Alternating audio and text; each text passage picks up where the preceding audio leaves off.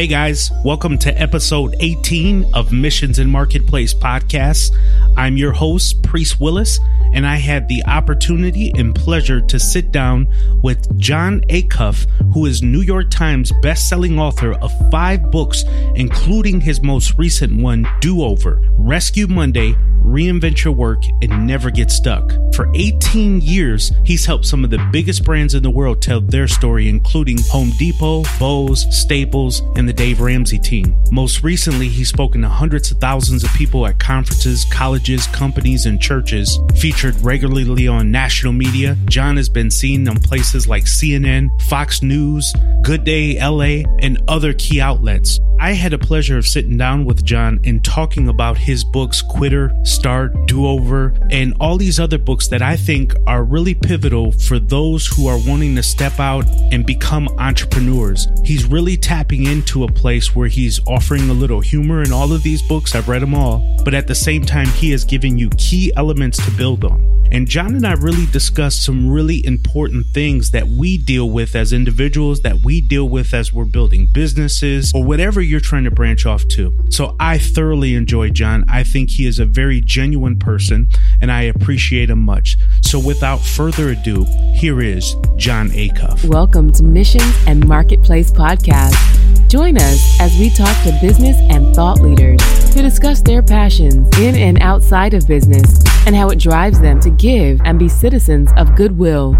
Let's get started. John, welcome to the program. It's exciting having you. Been looking forward to having a conversation with you, and I'm glad you're on. Thanks for having me, Priest. So many things to talk about, but before we do, how about you just tell us a little bit about yourself and how did you get to where you are today? I live in Nashville, Tennessee, outside of the city with my wife and 2 daughters. I've been married going on 15 years and majored in journalism to kind of focus on advertising, the advertising part of journalism, and worked in corporate America for about 15 years at companies like Home Depot and Bose and Staples, and got a great kind of behind the scenes look at branding.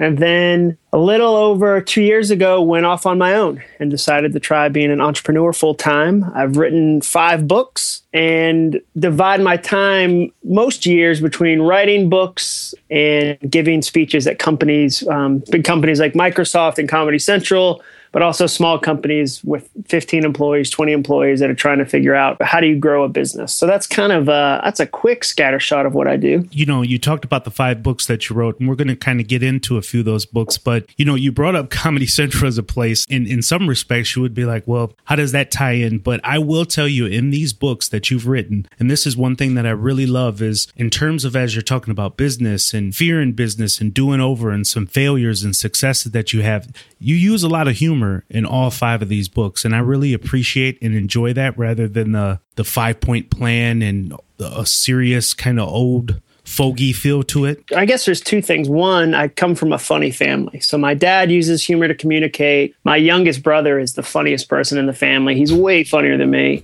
So I grew up around humor. And then it's a great source of differentiation. There's a lot of business books that tell you to have an exciting business or an exciting life in a boring way, which makes no sense. And so fortunately for me, it's something I really like to explore. I love comedians. They're the best public speakers on the planet. I love to write with humor. And fortunately, it's a source of differentiation because there's not a ton of business guys writing in that same space. I think you are, you know, one of the few that I've read personally, and I've read all 5 books, by the way. Oh, thanks. That I think you use a lot of humor, but there's deeply a message that's never lost within the humor. And you're right, we don't see much of it. So I wanted to kind of dive into one of your books where, and you've talked about this, and you kind of brought it up quickly at the beginning there, where you talked about you worked for a company and you left and kind of stepped out on your own. And I think that was back in 2013, where you left. At one point, you were with Dave Ramsey and kind of started your own brand, if you will. But beyond that, what you call a dream job. So this is kind of what I want to dive into. How nervous were you to leave what you initially thought and believe, and probably still do, to be a dream job, to step out on what you now believe is another dream? So it's not to say that the one other dream was bad. Oh yeah, it's not to criticize the other one. Yeah, exactly. I mean, good grief. The things I learned, I had somebody tell me that Dave Ramsey fast forwarded my career by 10 years. So I do my best to always celebrate those 3 years because I learned a lot. It was great. Now, to that point, though, stepping out, yeah, it was very nerve-wracking because anytime you leave something stable and known to try something new and unknown, it should be nervous. Like right. You can prepare all you want. You should, there's a lot of things you should get in place. There's things you should do. There's counsel you should get, but there's always a degree of the unknown. So it was definitely nerve-wracking. It wasn't impulsive, I'll say that. So I was deliberate. I felt like I had gone through a good process to come to a decision. But yeah, it's definitely scary, especially when it's something you haven't necessarily done before, and that I've never run my own company. And I've always been at big companies where I was surrounded by talented people who did a lot of talented things around me. And so to be on my own and have to figure out, how do you manage people? How do you build something? How do you grow a brand that's on your own? Yeah, there was definitely a lot of nerves around it. Initially, before my wife and I, we kind of relocated to Raleigh, North Carolina. That takes, some level of courage. So you can do a lot of calculation behind it and talk to your mentors and your small circle, no matter how small it may be. It may be as small as a period, but you still consult with them. But at some point, you're still going to have to step out on faith, if you will, and just make the decision to take the leap. You can't predict what's going to happen. I mean, that's kind of the myth of some of this stuff, is that people love to sell you on, well, here's my 5-year plan or my 10-year plan. But I just think that's crazy. I was just reading Peter Drucker, obviously very famous, well-known, well-regarded business author, writer, kind of genius, said a plan can usually cover no more than 18 months and still be reasonably clear and specific. He said it's rarely possible or even particularly fruitful to look too far ahead. And so that idea of, and that's Peter Drucker saying, hey, you can get as far out maybe as 18 months with a sense of what's going to happen, but let's be honest, you don't know. You really don't know at the end of it all, right? No. And so, yeah, that's where some of the, nervousness comes from. But you don't get to grow if you don't have those moments. I think about that all the time, that I'll talk to people that want to change. They just don't want to change anything they're doing. Or they'll say, I want growth, just no discomfort. And I always say, well, that's unfortunate, because growth is always uncomfortable. That's part of the trade-off of being different, of growing, of getting better. There's some degree of awkwardness and uncomfortableness. I love the way that your books are set up. Out of the 5, if you look at the last 3, I believe it is, you have Quitter, Start, and Do Over, which is your most recent book here. But we talked about Quitter and somebody stepping out from their dream job or something that they're believing in and just taking the leap. But then Start is sort of you re-engaging with it and just taking over your fear. Do you think it's really possible that people are afraid of success? I've heard, I remember my grandfather was in some kind of singing group when I was younger, and my father would tell me, yeah, he quit because he was afraid of success. And that made no sense to me, because success is all determined by what you believe success is, and there's really no guarantees.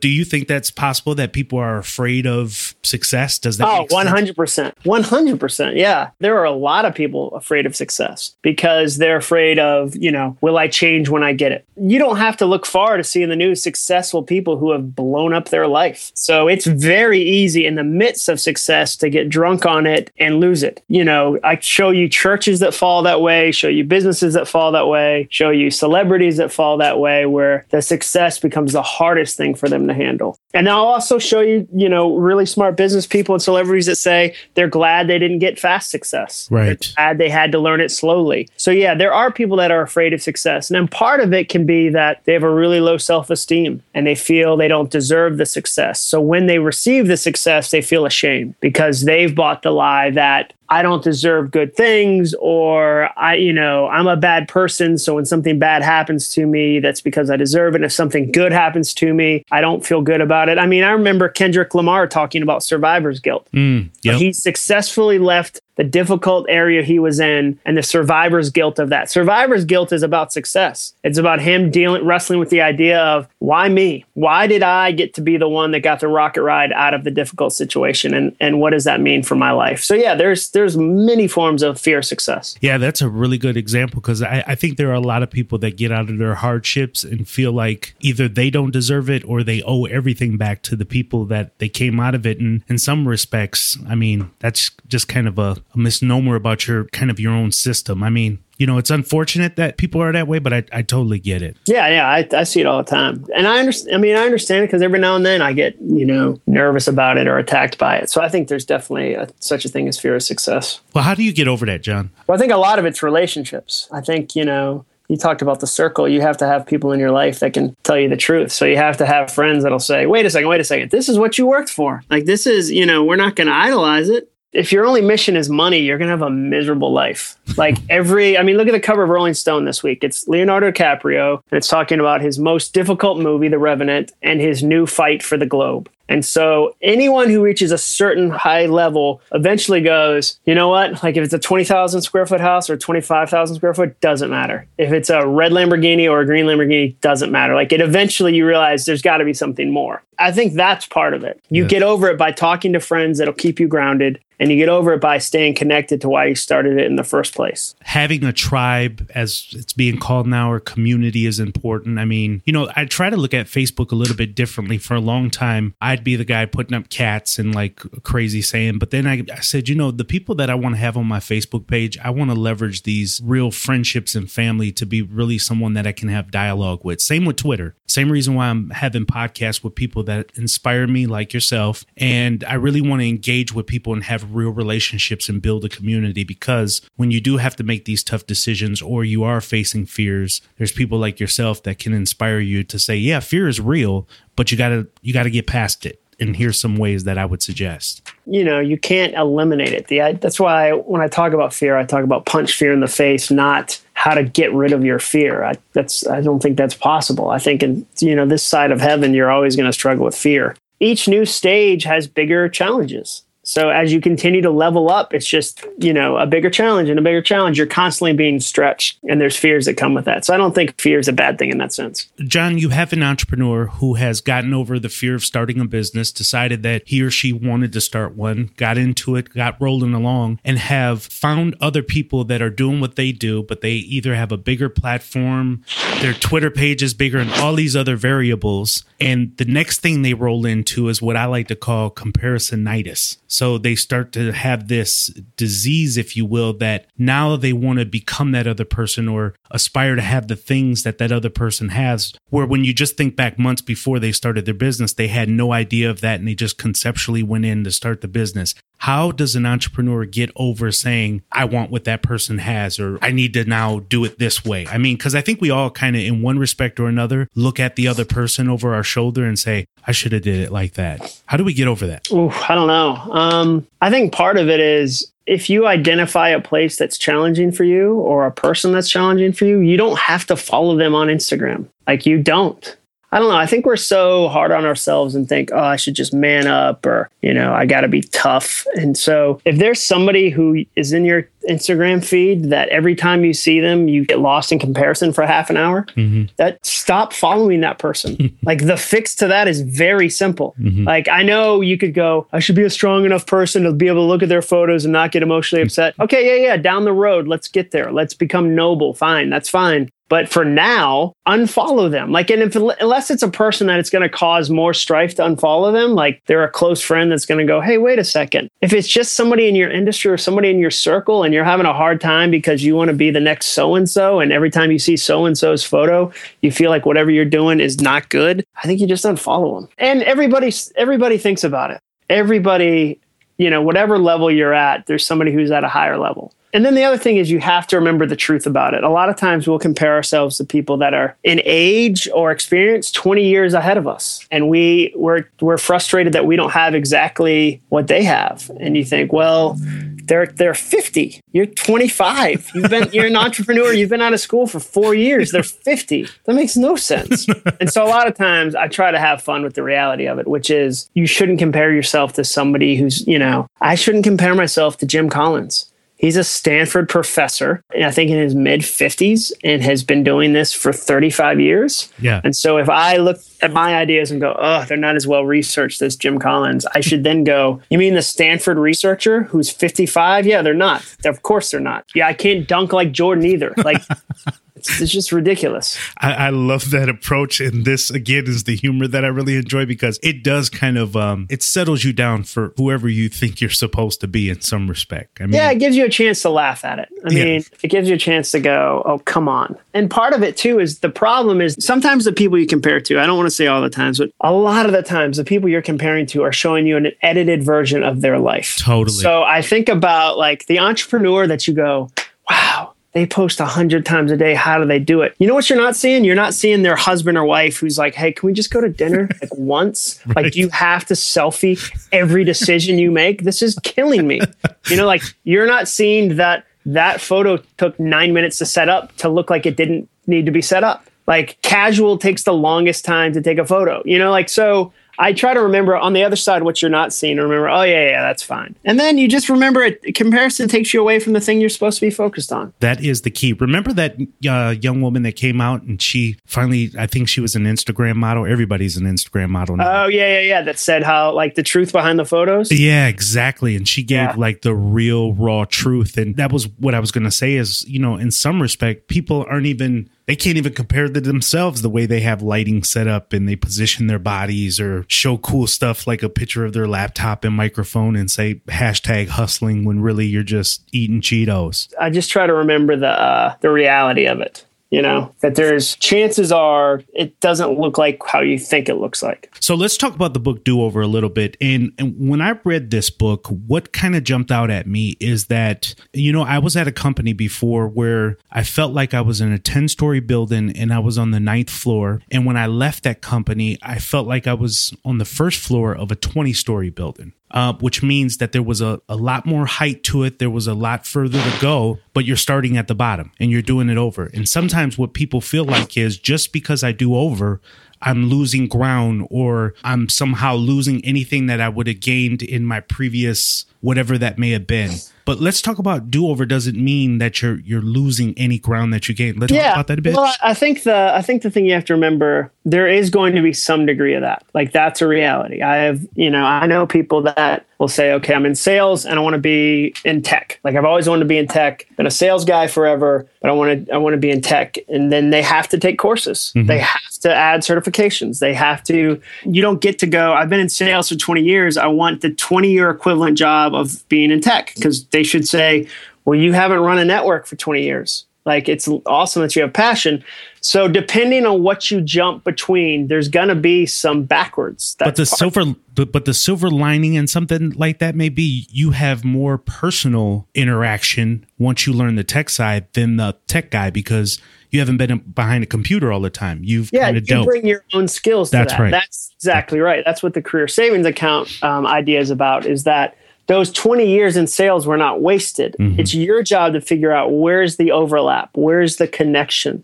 And so that's what a big part of Do-Over is about figuring out is that, okay, how do you build the type of career that no matter what you do, you have, again, what I call a career savings account, which is almost like a bank account for your career, where regardless of what job you have, you're taking your relationships, your skills, your character, and your hustle forward with you.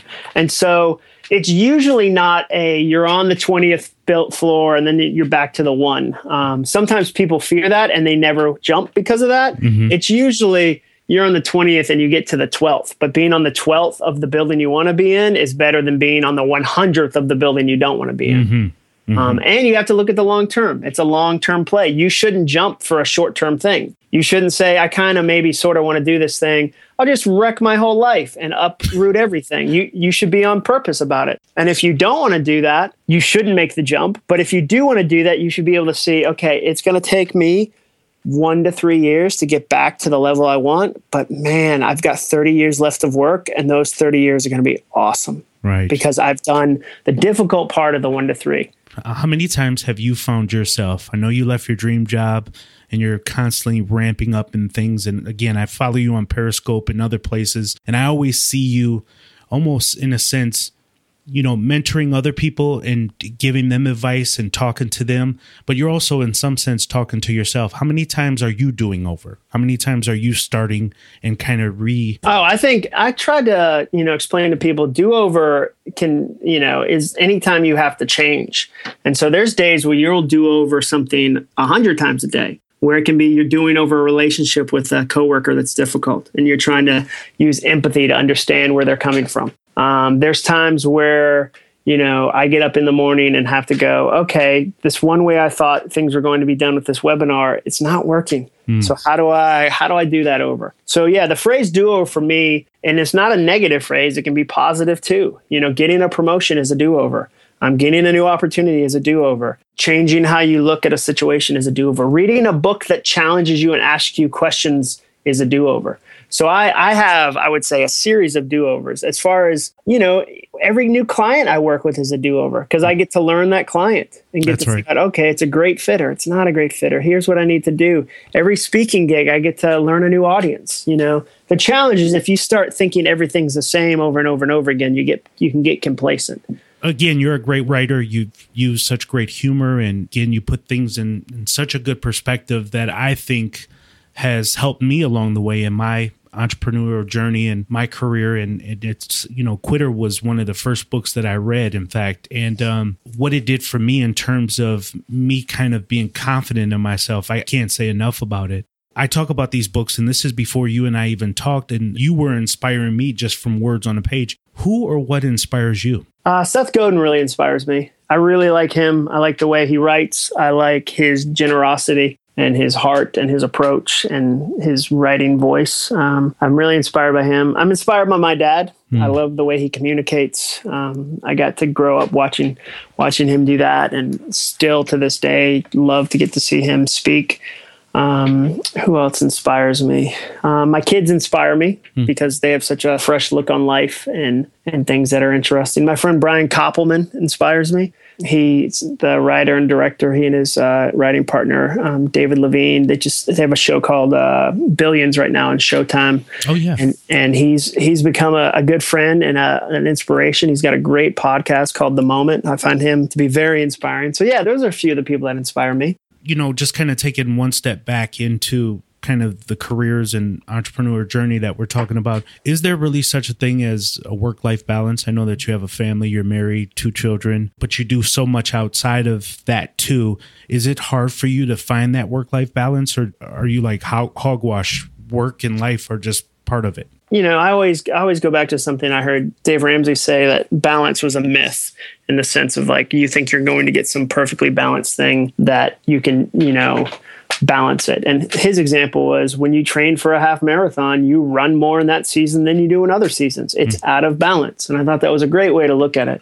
I don't believe in balance in that sense. I believe in being intentional. Here's an example. I would fail if at the beginning of the year I said to myself, okay, I want to speak. I want to have as many speaking gigs every month. Like, I want them to all be the same.